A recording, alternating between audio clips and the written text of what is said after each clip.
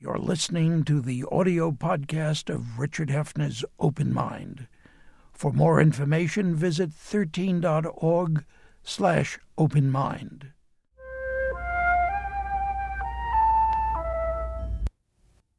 I'm Richard Hefner, your host on The Open Mind, and this is the conclusion of a conversation with Sir Paul Nurse, Nobel laureate in medicine, former president of America's great research institution, the Rockefeller University, and now returned to England, the president of the Royal Society, the oldest scientific academy in continuous existence, a fellowship of the world's most eminent scientists.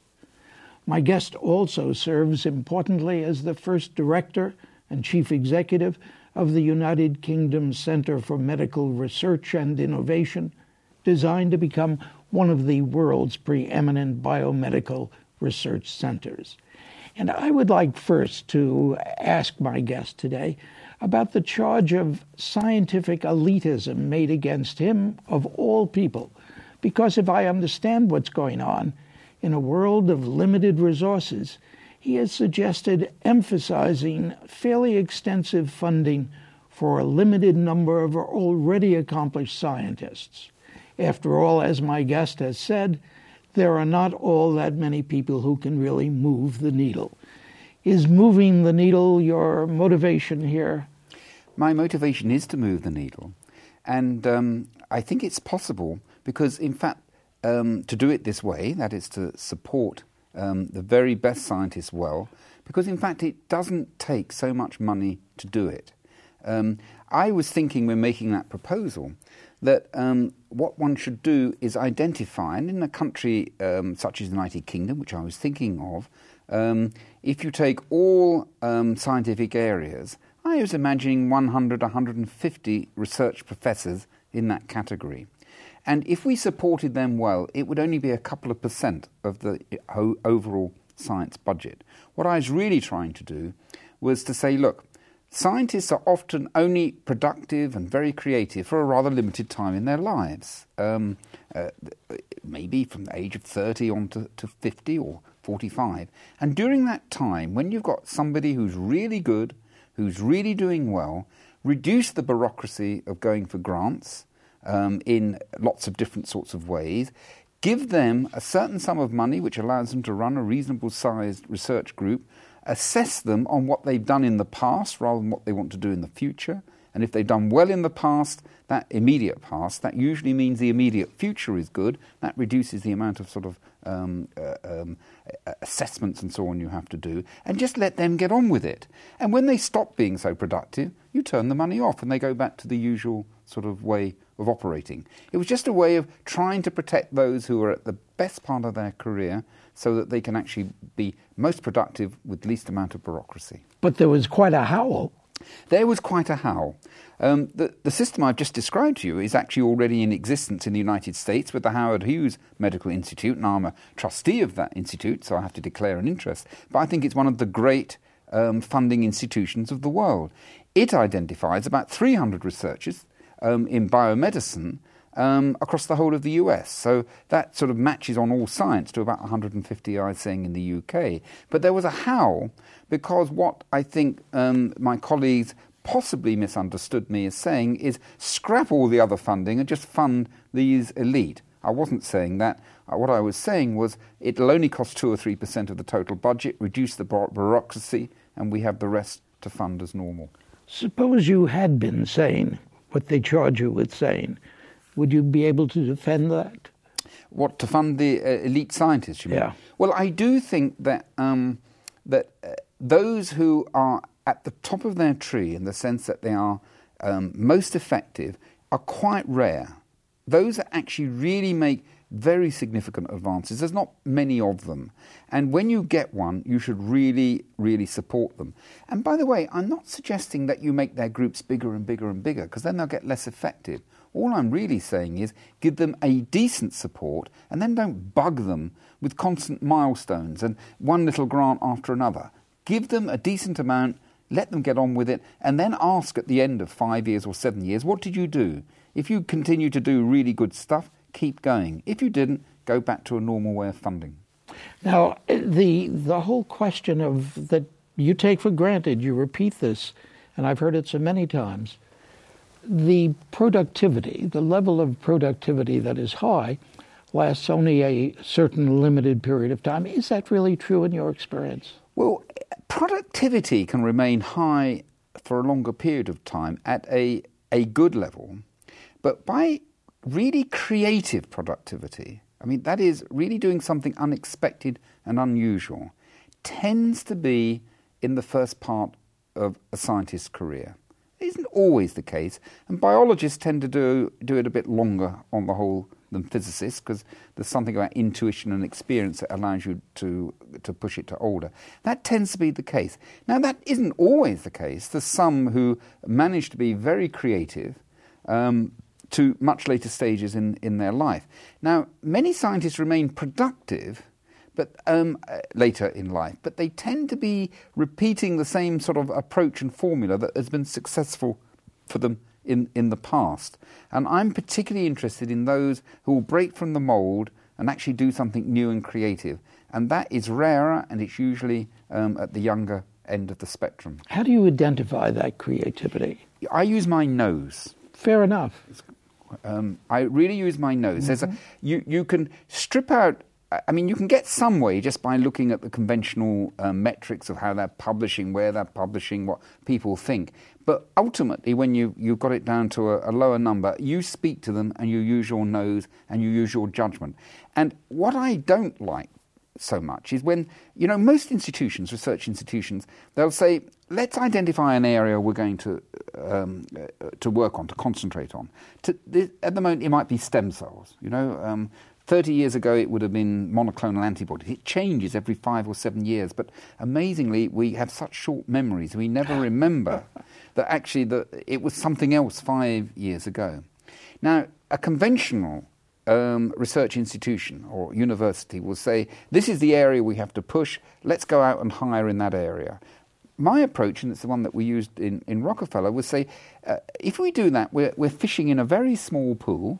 And usually by the time committees have identified what is the right area to recruit in, that area is already very well advanced. What we actually should be doing, instead of fishing just in this one small pond here, we should fish in the entire area, in my, say, biomedical science, and just get the most interesting and creative people and say, hire them and let them define the area they should be working in. And then you'll get the areas of the future. Always go for the individual, always go for the interesting individual. Not always the most brilliant, by the way.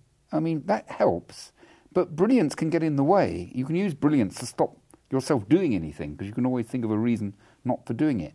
You actually want somebody who will get things done in a creative and interesting way, and they will create the new fields of the future. And that's always been my approach to hiring and this issue of whether you go for a good individual, a good athlete, rather than a good position. If you think of a ball game athlete, do you go for a good athlete or do you go for somebody who's good in a particular position? I'd always go for the good athlete.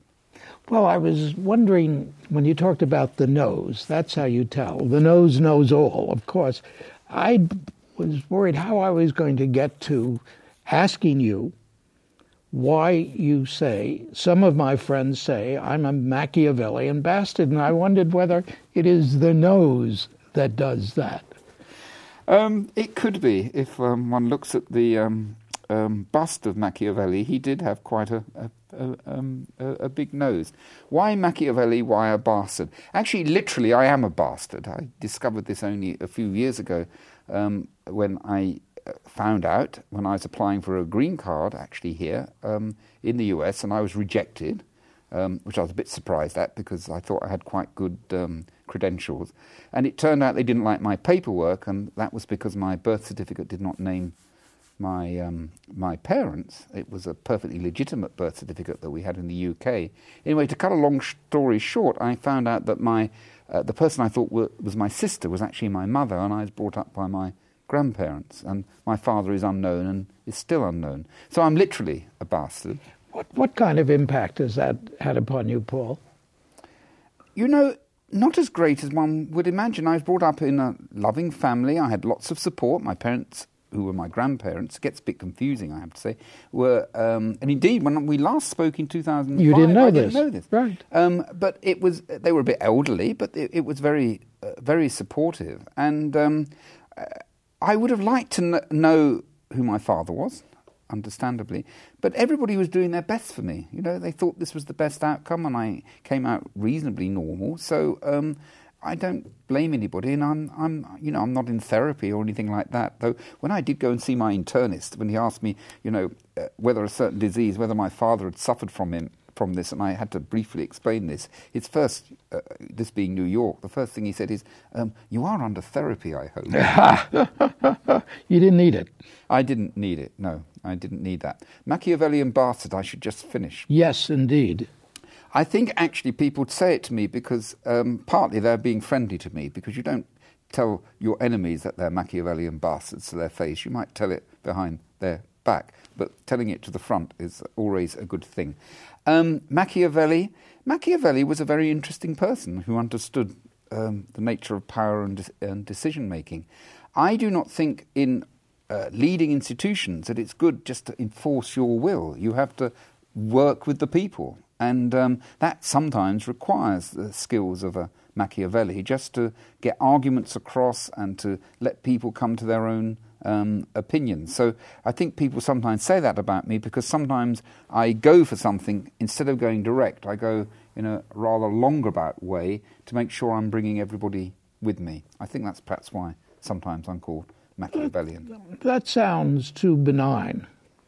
And I don't know whether you're making it up or not. No? Well, what else did Machiavelli do? Well, in The Prince, he sort of advised... I mean, he was, of course, more brutal than you are. Yeah, far more brutal. And I'm not attracted to his arguments about the only way that a prince can rule is through fear, for example. So I've never known anybody who works with me who's in the least bit fearful of me. So I don't use that part of Machiavelli. But I have read Machiavelli. I think he's quite an interesting man. But thinking about his ways of getting to an objective, not always in the simplest way, I've certainly used. So, Paul, let me ask you a question. I ask you in between our tapings, so we can discuss it publicly. In terms of attitudes towards science, I'm terribly aware, you're terribly aware from your time here, that we're running into the problem of the denial of science and the denial of evidence. We're becoming more faith-based. Is that true in your country as well? I think the influence of faith and religion on politics, for example, is much less in the United Kingdom than it is in the United States. And I also think most of the time scientific issues, which are very complex, to do with GM crops, nuclear power, stem cell research and so on, tend to be handled a little bit better there. Not always. GM crop debate discussion went very wrong in the UK. But I do think that religion has less of an effect. It may be, and isn't this a completely unexpected outcome? In the US, religion is completely disestablished. It has no role, you understand this better than me, in government. Now, the British Constitution, if it has a constitution, is extraordinarily old-fashioned and ridiculous. You know, we still have hereditary peers, which have a role. I mean, it's absolutely absurd. But we have an established church. So bishops of the Church of England sit in the House of Lords. I mean, it's utterly absurd. But the Church of England barely knows what it believes. In fact, that's one of the great attractions of the Church of England. It is indeed the definition of the broad church. And so what we sort of have is an established religion, but one which is so broad and rather vague that it doesn't offend too many people. In the end, that seems to work a little better than having these rather intensely sets of groups that are really trying to influence politics by getting together and being real ginger groups and lobbying and so on. We just don't have that sort of thing in the same way. I wondered, going back to the question of needing to meet your paymaster, the public, and convincing the public of what you need. Whether that's less true in England, I'm so old-fashioned as to have the picture of an English aristocracy and of less of a democracy, less of a the people, yes, the people shall judge. And I wondered whether that plays any role in England or whether my observation is totally off. Well, I don't quite know the answer to this because America does have a vigorous democracy, but it seems to suffer from great oscillations in views and opinions. There's always great strength of opinion on different sides, and I think that sometimes is difficult to have a good discussion. In England, we tend to be more sanguine, I suppose. There's less of those extremes. I personally, as I said, blame the weather. I think that English weather is never too hot, never too cold, never rains that much, though rains quite a lot in small amounts. In this great nation here, the weather is rather more extreme. We get 18 inches of snow just like that in New York, and it's all cleared out in 3 hours. We get 3 inches of snow in London, and we're down for 5 days. It just shows you we can't deal with extremities. And I actually think that has somehow fed over the millennia into the way that we work. We're less excitable, and that may mean, although democracy isn't quite as built into our system, as you say, in a way the democracy is allowed to work better because it's not influenced so much by those with extreme opinions. Well, what will the new government in England, to the degree that it survives, what will it do vis-a-vis science? Well, that's been very interesting because they've had these massive cuts of public spending, which I'm sure you and your viewers are very aware of. And initially, when they talked about the science spend, they were talking about 25%, even 40% cut in public spending on science. And to give them their credit, they listened to scientists, including me. I had lots of discussions. And we've come out with 0% cut. We are almost the best protected activity in the United Kingdom. I mean, amazing. So the science budget, it'll get hit by inflation, so I'm not saying it's not, there won't be an impact there, but compared with nearly every other activity in Britain, research science has been totally protected. So they did listen to us over that, and so I'm optimistic they'll continue to listen in the coming years. Well, that's why I wonder whether science, the voice of science is louder, more distinct, more upper class than here in this country. Well, I'm not very upper class, I have to say, and I mean, I certainly was part of that voice. So I don't think it's just aristocracy and so on. I sort of think it's like afternoon tea.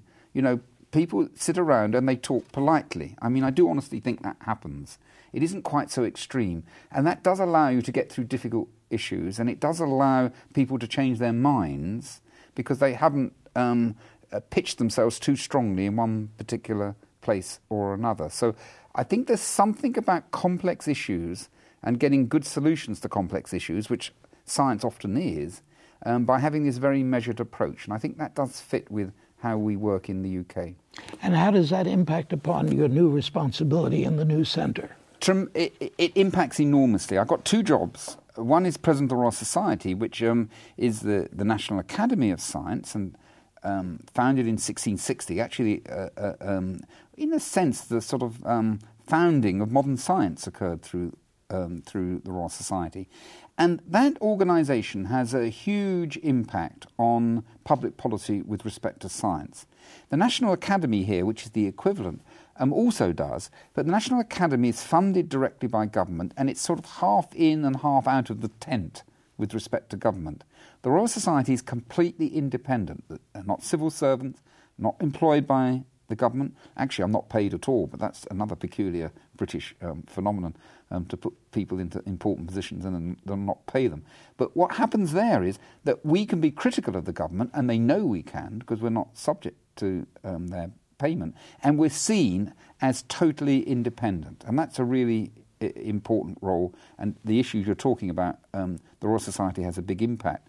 The other job, which is setting up a new biomedical research institute, There I also have to talk to politicians, but this time they are my paymaster. I mean, they're not the only paymaster. But they're good paymasters. They are good paymasters. They are supporting us. Actually, I'm supporting in a very interesting way the institute that I'm setting up, which is big. 1,500 scientists in one research building, very interactive, behind the British Library, next to St Pancras, the Eurostar connection, beautiful central London location.